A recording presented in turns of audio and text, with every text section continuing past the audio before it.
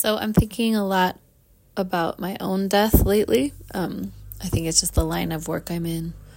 My bereavement group is full of elders, and we were all just talking about how when someone dies, you feel more vulnerable. I think when you're older, you feel more vulnerable in a lot of the physical ways. I think for me, I'm feeling vulnerable in the sense that I can't die because of my children.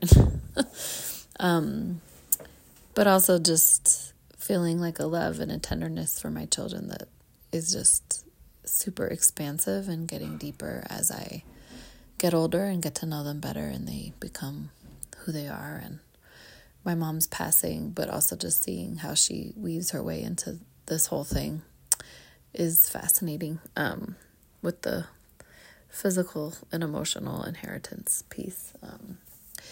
But I'm flying tomorrow by myself, and then Saxon and I fly back on the same flight from LA on Saturday, my birthday. And I just, in all my death doula work and practice, and I'm like certified now and proficiency badge and all that stuff. I even had a first client reach out to me, but nothing has transpired yet around him yet. I hope he's okay.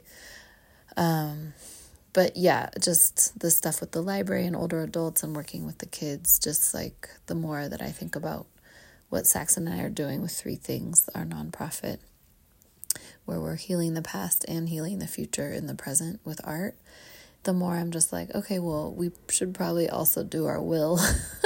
Like, I don't have my advanced directive or will, so, and I've asked a lot of people, sort of casually when the kids were little, to be their godparents. But, since then, things have shuffled and shifted as they do.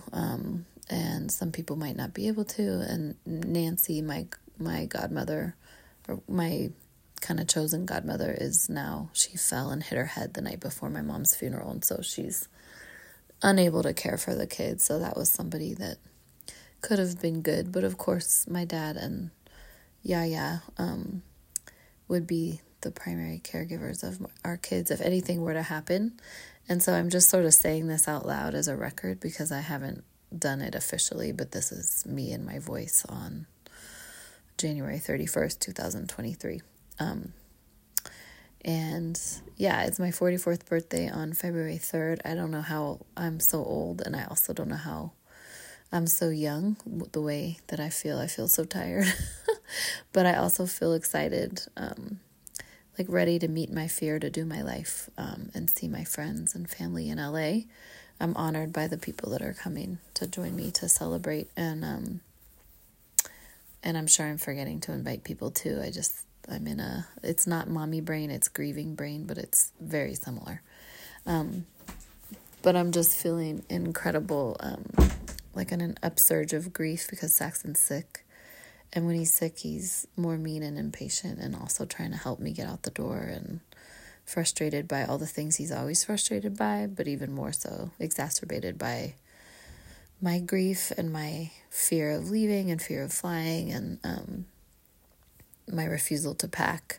But I just said goodbye to the kids, and Nya's crying because she doesn't want me to leave, and she just found out she has like dormant strep throat, so no one else has it. Well, he does, and she does. But Seylah and I don't, but she hasn't had any symptoms, but we didn't test her because she didn't have symptoms. But I took them to urgent care tonight just to be sure everybody was good. I'm not trying to get people sick.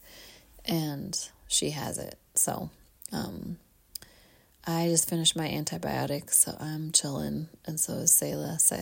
Saxon will be good by his show on Friday in LA. But she has it, and I think it just scared her a little to be sick after my mom was sick. And then we just read Lifetimes, this book about death. It's a really great book about death for kids. But it's just death heavy. Like, death has visited our home. It's like in my star chart, my Ricky Williams astrological chart. He's like, here's death. It's in your home. And I'm like, yeah. So I guess what I'm saying is, as planes are flying during the winter and my mom was scared of flying, and so it's a place I meet her, but it's also just hella unnecessary to be tripping off flying. I should be more tripping off driving. We just found out a friend's 20-year-old daughter just died in a car crash, so, But anyway, no one wants to talk about this, but if something were to happen to me, Saxon is the person. If something happens to both of us, Jaja and their Seylah and Nya's godparents are it. And if you're not sure, call me. But y'all are up if it happens. And there's it's going to take a village. But I've talked to them a lot about this, but I haven't done it officially. And so it just felt important to say out loud that I'm scared to leave them, and I don't want to leave them, and I really want to see my friends. The only day that it's raining in LA for like a month is the day that I'm coming there. And so the weather is following me. But that's just the irony. And I also think we booked our Philippines flights today, which is such a gift and blessing. But it's also just another big ass trip, and it's in honor of my mom. She was supposed to go with us, of course. So, I'm just feeling heavy. My bereavement group ended. I wrote the overflow today. That always leaves me a little bit raw. And I'm excited to see people. I'm also just wary of programming and overbooking a 2-day trip. And I wanted to stay longer, but I don't. Saxon's so traumatized from LA that he doesn't want to stay, so I have to honor that too. So anyway, I just want to say I love my children so much, and it is the joy of my life to be their mother, and I trust that everything will be okay. But I also just needed to say this. Saxon thinks if you think of the worst, then it won't happen. So this is worst case scenario. Okay. Love you.